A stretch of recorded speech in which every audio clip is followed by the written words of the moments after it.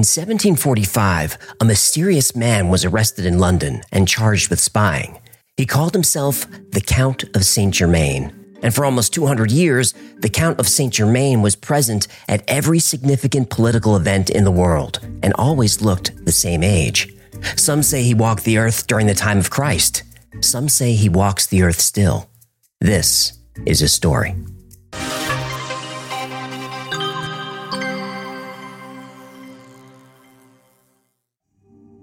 "1745 was a difficult time in England. The Jacobites, propped up by the French monarchy, had seized Edinburgh that summer. England was capturing, imprisoning, and executing spies everywhere. The man who called himself the Count of Saint Germain was arrested in a coffee shop under suspicion of espionage and was taken in for questioning. The Count's captors quickly learned that he was fluent in every European language and other languages from around the world. Still, he wouldn't tell them where he was from or what his name was.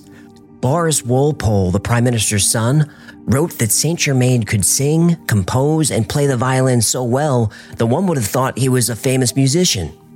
He said the Count told him two truths. He does not go by his real name, and he never had any dealings with any women. Walpole believed that the Count was a man of quality who was involved with the church. He described the Count as being pale with jet black hair and a beard. Though he dressed extremely well, Walpole didn't believe the Count was a gentleman, but rather he had been given a fortune. Who the Count's patron was, nobody knew. Though he appeared about 45 years old, nobody had seen him before. And while in custody, he gave details about historical events that only an eyewitness would know. Saint Germain's jailers found him extremely odd, and during this time of rebellion, foreigners in England were imprisoned simply for being foreign. Yet somehow, without giving his real name, age, or place of birth, the Count of Saint Germain was set free. Word quickly got around about this strange man who could speak every language, composed music, and spoke of history as if he lived it. When the Prince of Wales heard the stories, he wanted to know more, so he sent for the Count. But it didn't matter. The Count of Saint Germain was gone.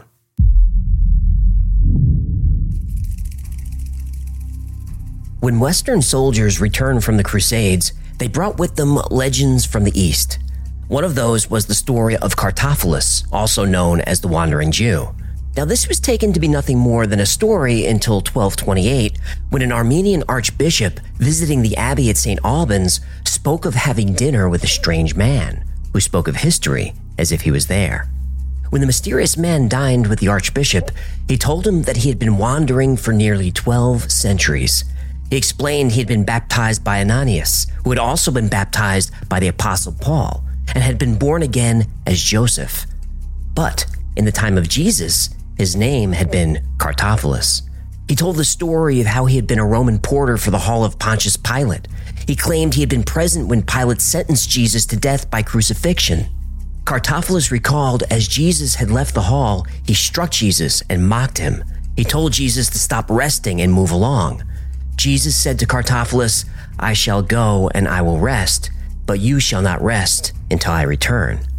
Cartaphilus didn't know what Jesus meant by this, but as the years passed, Cartaphilus's friends and family grew old and died, while Cartaphilus would live to the age of 100, fall asleep, and awaken at the same age as when he struck Jesus.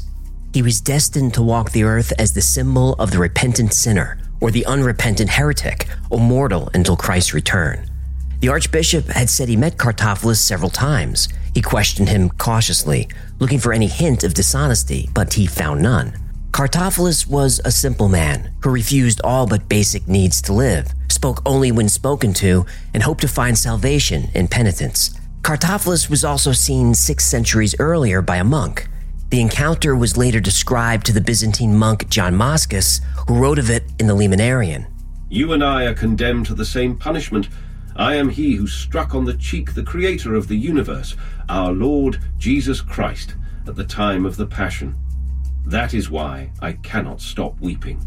While on pilgrimage in 1267, Italian astrologer Guido Bonatti wrote of meeting Cartaphilus in the town of Forli.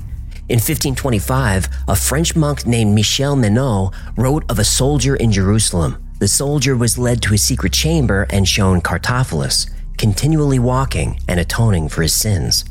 At the end of the 16th century, an author named Peneleus made a pilgrimage to Jerusalem. When he returned to Italy, he told the story of meeting the captain of Jerusalem. The captain showed him a secret place where he witnessed a strange man. The captain made him swear to keep the man's identity a secret. This man is the servant who struck your Christ before the high priest Annas. For punishment of his grievous crime, he was condemned by your Christ to remain here. We too believe in the old traditions. In this place he stays, never eating nor drinking, never sleeping nor taking rest, but always walking as you see him. Cartaphilus was seen in the Middle East for thousands of years. Then he began to appear in Europe. It seemed as if the wandering Jew was now wandering west. Then one day, a mysterious stranger arrived in Paris. He dressed simply but elegantly and all in black. He wore diamonds from head to toe. He had rings on every finger and even had diamond buckles on his shoes. He appeared to be about 45 years old, and he called himself the Count of Saint Germain. When the Count of Saint Germain arrived in Paris, he appeared out of nowhere, but he made an instant impression on the social class. He was obviously a man of significant means, but nobody knew where he came from or where he got his money. He became the must-have guest at any dinner party. He was a talented painter, a singer, and he could play the violin so beautifully that people were moved to tears. His memory was also exceptional. He would routinely entertain guests by recalling everything written on a paper he had only glanced at once and days earlier, or by reading the contents of a sealed letter without ever touching it. He was able to answer questions before they had even been asked. He could write a poem with his left hand while he framed a picture with his right.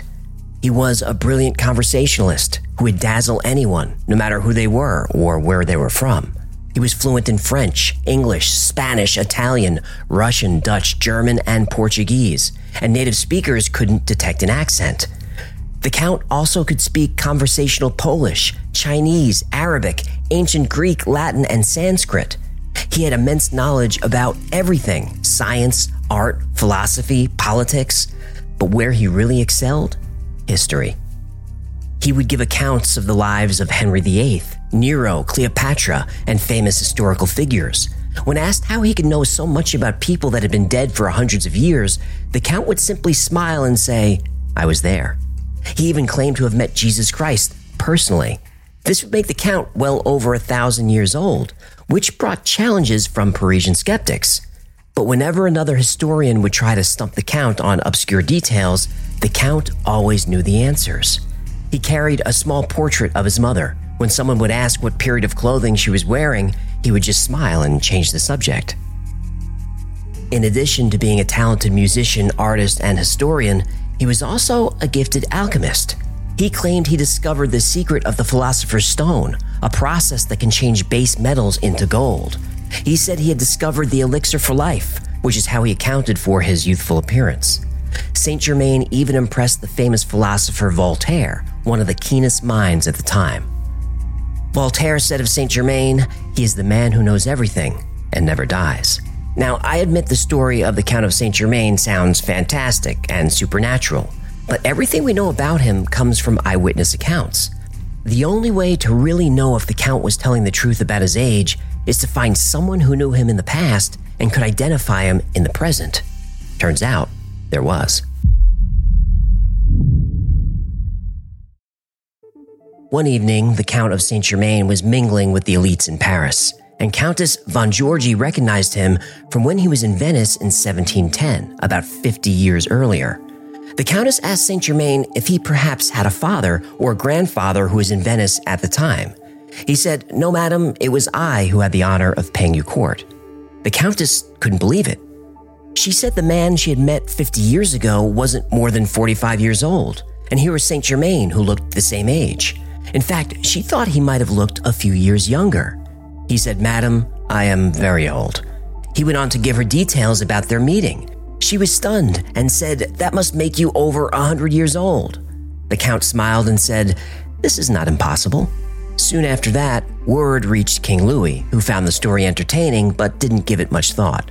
But when the king learned that the Count had a process for removing the flaws from gems and turning lead into gold, the king said, "Bring this man to me at once." The Count of Saint Germain accepted the king's invitation and immediately left for the palace at Versailles.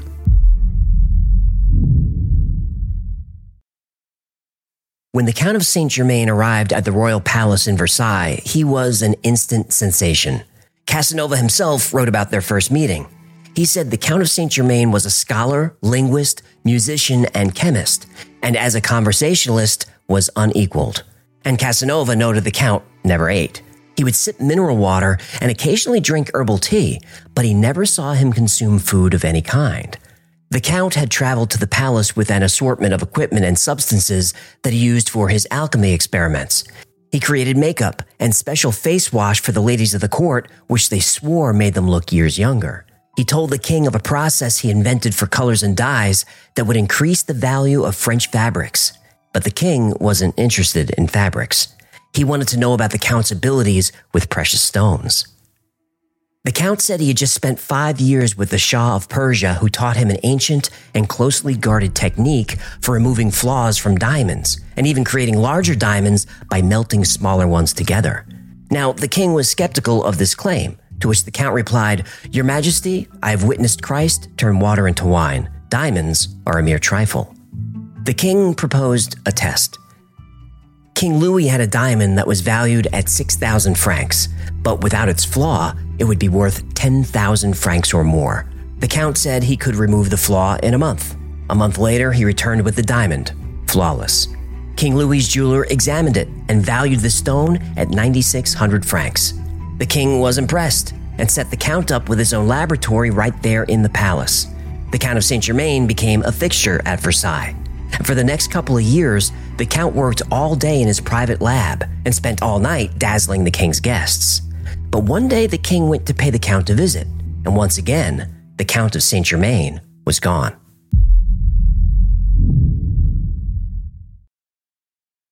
Throughout the 18th century, the Count of Saint Germain would pop up all over the world. He was seen by Sir Robert Clive in India. He was at The Hague trying to broker peace between Prussia and Austria. Anton Mesmer, namesake of the word mesmerize, received the Count. When Mesmer was a young physicist in Germany, he said Saint Germain possessed a vast understanding of the workings of the human mind and had been directly responsible for teaching Mesmer the art of hypnosis. Some say this was how the Count was able to talk his way out of the English prison. The Count was in Russia and helped bring Catherine the Great to the throne. He was in Holland, attempting to end the 7 Years' War. He advised the king that the Duc de Choiseul had no intentions of coming to an agreement to end the conflict, but King Louis insisted the Count resolve it. After locking himself in a room with the Duc de Choiseul overnight, the Count emerged with the family compact, which led to the Treaty of Paris. He met up with Casanova again in the north of France, where he, according to Casanova's own memoirs, turned a pocket coin into gold. In all of these accounts, Saint Germain appears 45 years old. After the death of King Louis XV, the Count of Saint Germain suddenly reappeared at Versailles, and he warned King Louis XVI and Marie Antoinette of the coming revolution. He said a giant conspiracy would disrupt the entire nation and that the king was in danger. The royal couple dismissed him, but in her memoirs, Marie Antoinette wrote that she wished that she had taken the Count more seriously. In the summer of 1776, the Second Continental Congress gathered in Philadelphia to sign the Declaration of Independence. But the meeting wasn't going smoothly. Some delegates feared war with England, the most powerful country on the planet.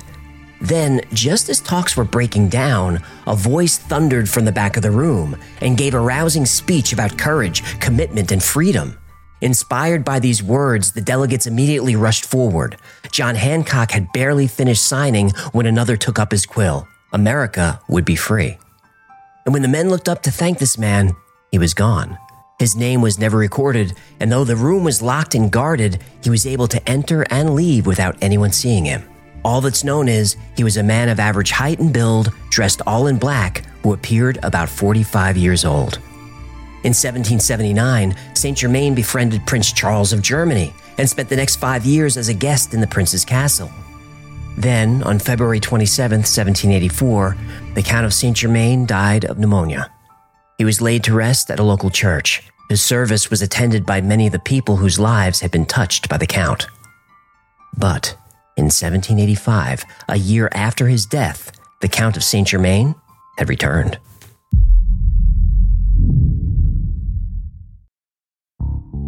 He was once seen again with Anton Mesmer in Germany. Later that year, the French Freemasons had chosen as their representative the Count of Saint Germain. In July of 1789, Marie Antoinette received a second and final warning from the Count in a letter. My words have fallen on your deaf ears in vain, and you have reached the period of which I informed you. All the Polignacs and their friends are doomed to death. The Comte d'Artois will perish. He also wrote to Madame d'Adhemar that October. All is lost, Countess. This sun is the last which will set on the monarchy. Tomorrow it will exist no more. My advice has been scorned, and now it is too late. The following day, the Count met with Madame d'Adhemar. He told her he needed to go to Sweden to stop a great crime. She asked the Count if she would ever see him again. He said 5 more times and warned her to not wish for a 6th. True to his word, she saw him at the beheading of the Queen in 1793, then again in 1799 at the 18th Brumaire of Napoleon. The third meeting was the day after the death of Duke d'Enghien in 1804. The Count appeared to her a 4th time in January of 1813, and then for the last time in 1820 on the eve of the assassination of the Duc de Berry.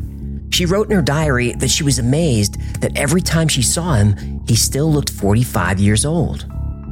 It's believed that Madame d'Adhemar did in fact see the Count of Saint Germain a 6th time in 1822 on the day that she died. With the exception of Madame d'Adhemar's visits, the Count was not seen again. In fact, in 1790, he shared his plans with his Austrian friend Franz Grafer. He said that he was leaving for Constantinople and then on to England. He said that once his work was done, he would leave to the Himalayas to rest and would not return for 85 years. In 1870, Emperor Napoleon III was so fascinated by the Count, he created a special commission to investigate him. A year later, a mysterious fire destroyed all the records they gathered.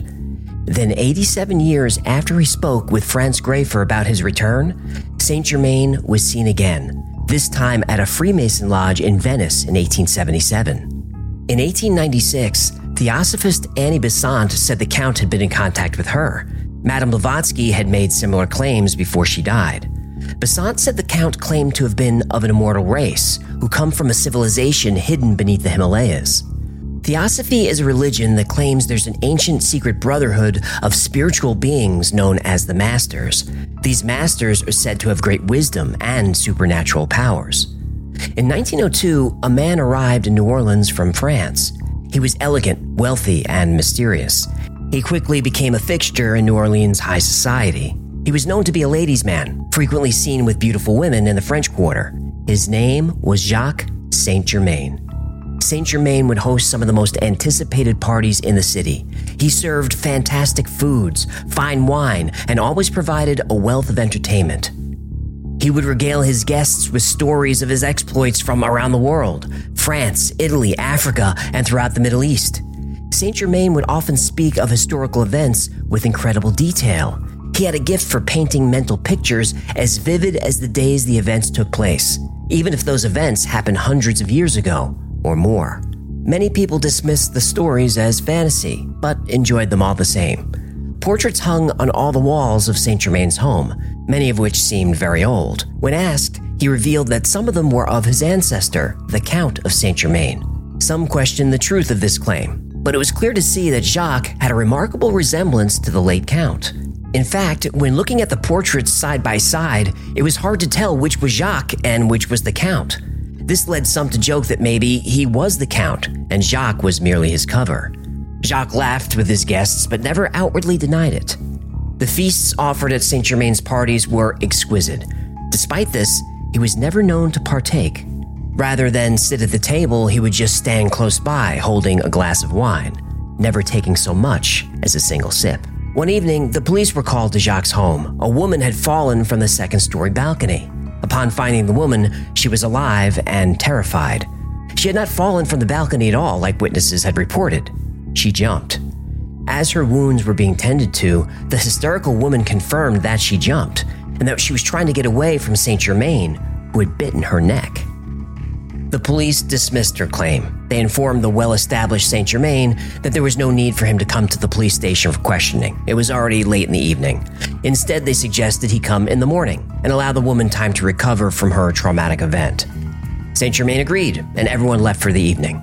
In the morning, the police eagerly awaited Saint Germain. The city was already buzzing, and the officers wanted the story quickly resolved. But Saint Germain never showed. The police went to his house, but Jacques Saint Germain had fled. But he did leave a few things behind. The police found a large collection of blood-stained clothing from many different time periods. They also found bottles filled with a mixture of wine and human blood. This one case had planted a seed that would grow into an obsession and fear for every citizen of New Orleans, a fear of the vampire. And Jacques Saint Germain was never seen again. In 1914, during World War I, the Count was allegedly captured by two Bavarian soldiers. They said he spoke many languages and wouldn't tell them where he was from. But he did say the war would end in 1918. The soldiers thought he was crazy, but they let the man ramble. The Count said that a tyrant from the lower classes would wear an ancient symbol and lead Germany into another global war in 1939, and Germany would be defeated in 6 years. But not before committing unspeakable acts of violence. The soldiers were so unsettled by the strange man that they let him go. In 1930, Guy Ballard met the Count of Saint Germain on Mount Shasta in California, and Ballard claims Saint Germain was one of several ascended masters like Jesus Christ.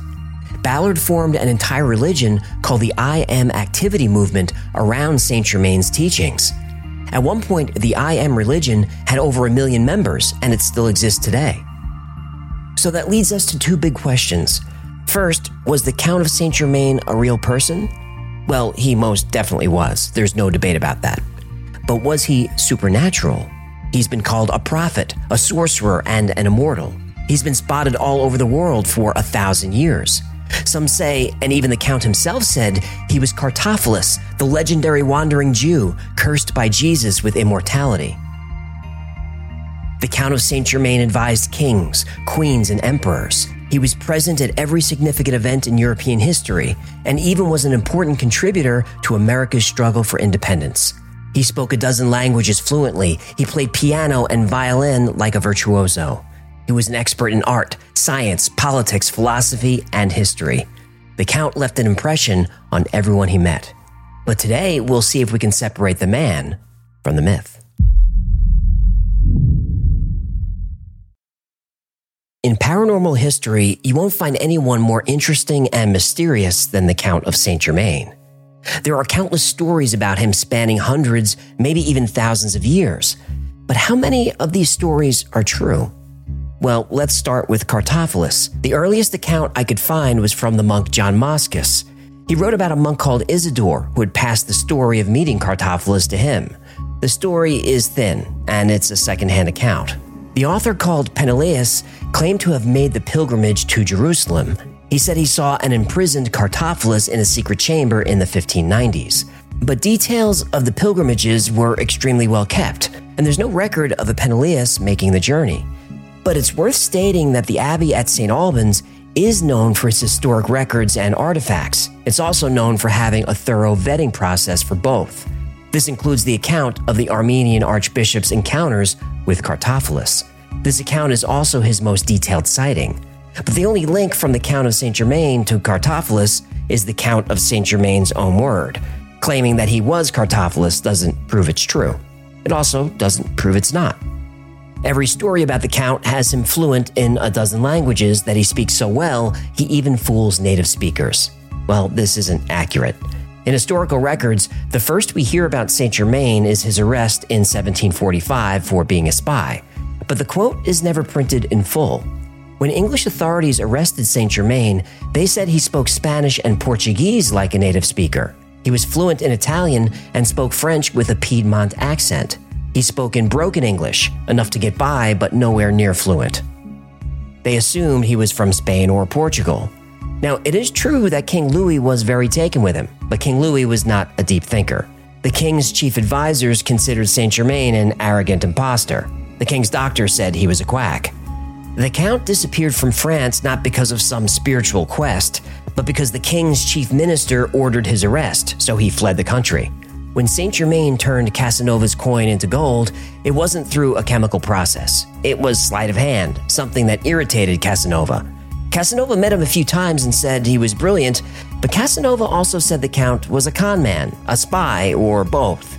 He deeply believed the Count to be a fraud, calling him the king of the impostors and quacks. But this didn't stop him from admiring the Count all the same. He even wrote about the Count in his memoirs. Notwithstanding his boastings, his barefaced lies, and his manifold eccentricities, I cannot say I thought him offensive. In spite of my knowledge of what he was, and in spite of my own feelings, I thought him an astonishing man, as he was always astonishing me. When Saint Germain fixed the king's diamond, the diamond the Count brought back was of a different cut and slightly larger. Saint Germain said the diamond becoming larger was part of the process. Madame de Pompadour, the king's chief mistress, was very familiar with precious stones. She looked through a box of the Count's gems, laughed, and said they were fake. She said they were very pretty, but still fake. Yes, Voltaire did say the Count of Saint Germain is the man who knows everything and never dies. I've seen this quoted a million times. But what's rarely said is Voltaire was being sarcastic. He was pretty much saying, "Oh yeah, that guy." Now, the story about the Countess who recognizes him from 50 years ago, that really happened, but the entire story isn't often told. The Countess, who was almost 90, was senile and everybody knew it. Even Saint Germain said so when the Countess thought she met Saint Germain years earlier. She simply made a mistake and set a legend in motion. The legends of Saint Germain having met Jesus started because an English comedian named Millard Gower started impersonating Saint Germain as part of his act. Every time Gower performed, the stories got crazier. The Count's last stop was the castle of Prince Charles in Germany. Prince Charles said that the Count of Saint Germain was a small, gray-haired, elderly man, not a chatty 45-year-old. When Saint Germain died in 1784, he was estimated to be 93 years old. His death was witnessed, and his belongings were documented.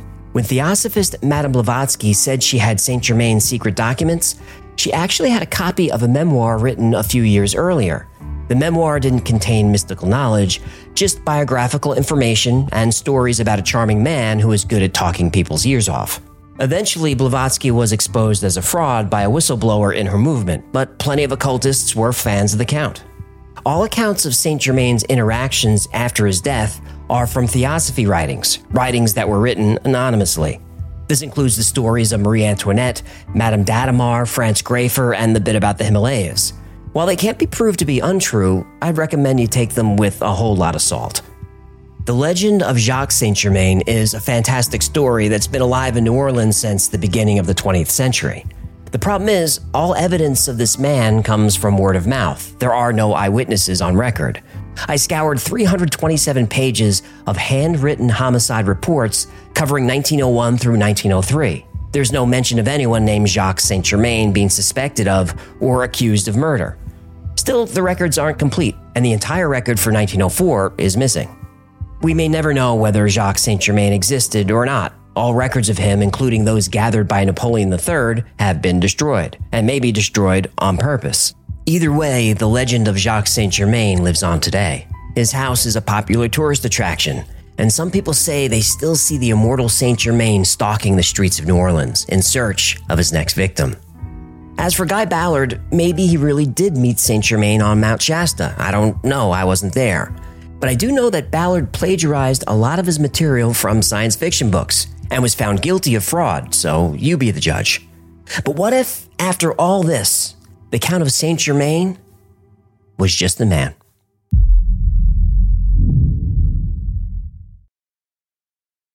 The Count of Saint Germain is said to be from everywhere. Some say he was a high priest from Atlantis, or he was a prophet from the Middle East. He's said to be Merlin the Wizard, Plato, St. Alban, Christopher Columbus, or one of the last Templar Knights. People claim that Roger Bacon was the Count. They even claimed Francis Bacon was the Count. They didn't mention anything about Kevin Bacon. On his deathbed, the Count of Saint Germain confessed that he was the son of Francis Rákóczi II, Prince of Transylvania, and that he was 88 years old. To avoid being a political target, he was sent to Italy to study with the last of the Medicis. This would explain his wealth his excellent education, and why he spoke so many languages. But still, if this story were true, he would have been almost 70 years old when he was at Versailles, not 45. His father, Prince Francis, would have been 15 years old when the Count was born. Not impossible, but not likely. Another theory is that Saint Germain was an Alsatian Jew named Simon Wolf, born around 1700, who hid his identity to avoid religious persecution. Others say he was a Spanish Jesuit named Aymar. His true title was the Marquis de Betmar from Portugal, and this would explain why his Spanish and Portuguese sounded so perfect. None other than P.T. Barnum took an interest in the Count and did his own research, and nobody knows a good scammer better than Barnum. Using Barnum's research and the research from other historians, I think the best theory is that Saint Germain was the son of an Italian princess. This princess had an illicit affair with an Italian tax collector. When the Count was a child, he was separated from his mother. He was given a world-class education, a lump sum of money, and instructions to hide his true identity. This theory suggests he was born around 1690 in a region of Italy called San Germano, which in English is Saint Germain. San Germano is on the northern border of Italy and Switzerland. Directly to the west is France. This region is called Piedmont. The so-called unidentifiable accent he spoke with, native speakers identified his accent as distinctly Piedmont, which has been documented. If he had been born in this area, he would have grown up speaking French, Italian, and German interchangeably. The jump to speaking Spanish and Portuguese from there isn't difficult. If you're fluent in French and German, English would come pretty easily too. Still, these are just theories. Nobody except the Count himself knew his true origin. He enjoyed the mystery that surrounded him, so he fed into his own myth wherever he could. He was a legend, yes, but a legendary con man. He never stole from anyone, but he was perfectly happy to live rent-free in castles, palaces, and lavish apartments all over Europe. The Count was a brilliant man who used his charm and intellect to befriend wealthy, influential people to support his lifestyle. Eventually, his charm and money ran out, and he died virtually penniless. Even in the face of all this evidence, many people still believe he's an immortal who walks the earth to this day. I don't, but the legend of the Count of Saint Germain is such a good one, I want to be wrong. So for the sake of argument, let's believe it for a bit. When the Count of Saint Germain died in 1784, none of his personal possessions were recovered. Not his violin he had with him, no trinkets from his adventures throughout Europe, no letters, and no portrait of his mother. Even if he didn't have much left at the end of his life, he'd still have something. Instead, it looks like the Count was trying to make a clean getaway. The world was shrinking around him, and tales of his exploits were reaching farther than ever. Maybe it was finally time to leave the Count of Saint Germain behind. The Count was happy to entertain the legend that he was immortal at every turn. That is, until he met someone who actually remembered him 50 years earlier. When he was confronted by Countess von Georgi, he said she was senile. But what if the Count only said this because the Countess was onto him? The details of Cartaphilus vary, but according to Cartaphilus himself, he said that he ages, reaches 100 years old, then wakes up young again. This could explain why von Georgi thought he may have looked younger at their second meeting. There are so many incredible aspects to this story, and ultimately, it can't be proved or disproved. But I can tell you this for certain. If I'm ever sitting on a quiet mountain and I'm approached by a mysterious man who claims to be Cartaphilus or Joseph or the Count of Saint Germain, I'll be skeptical, but I'm still going to listen to what that man has to say. Because you never know, he could be the man who knows everything and never dies.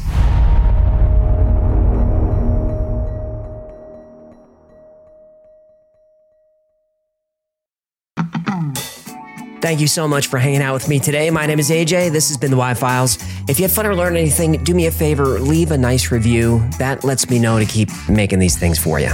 And like most topics I cover on the channel, today's was recommended by you. So if there's a story you'd like to learn more about, go to theyfiles.com/tips. Special thanks to our patrons who make the Y-Files possible. I could not do this without your support. And if you'd like to support the channel, consider becoming a member on Patreon. For as little as $3 a month, you get early access to videos without commercials, you get first dibs on products like the Hecklefish Talking Plushie, and you get 2 private live streams a week just for you. Another great way to support is grab something from the Y-Files store. Go to shop.theyfiles.com. Your support keeps this crazy train going. Until next time, be safe, be kind, and know that you are appreciated.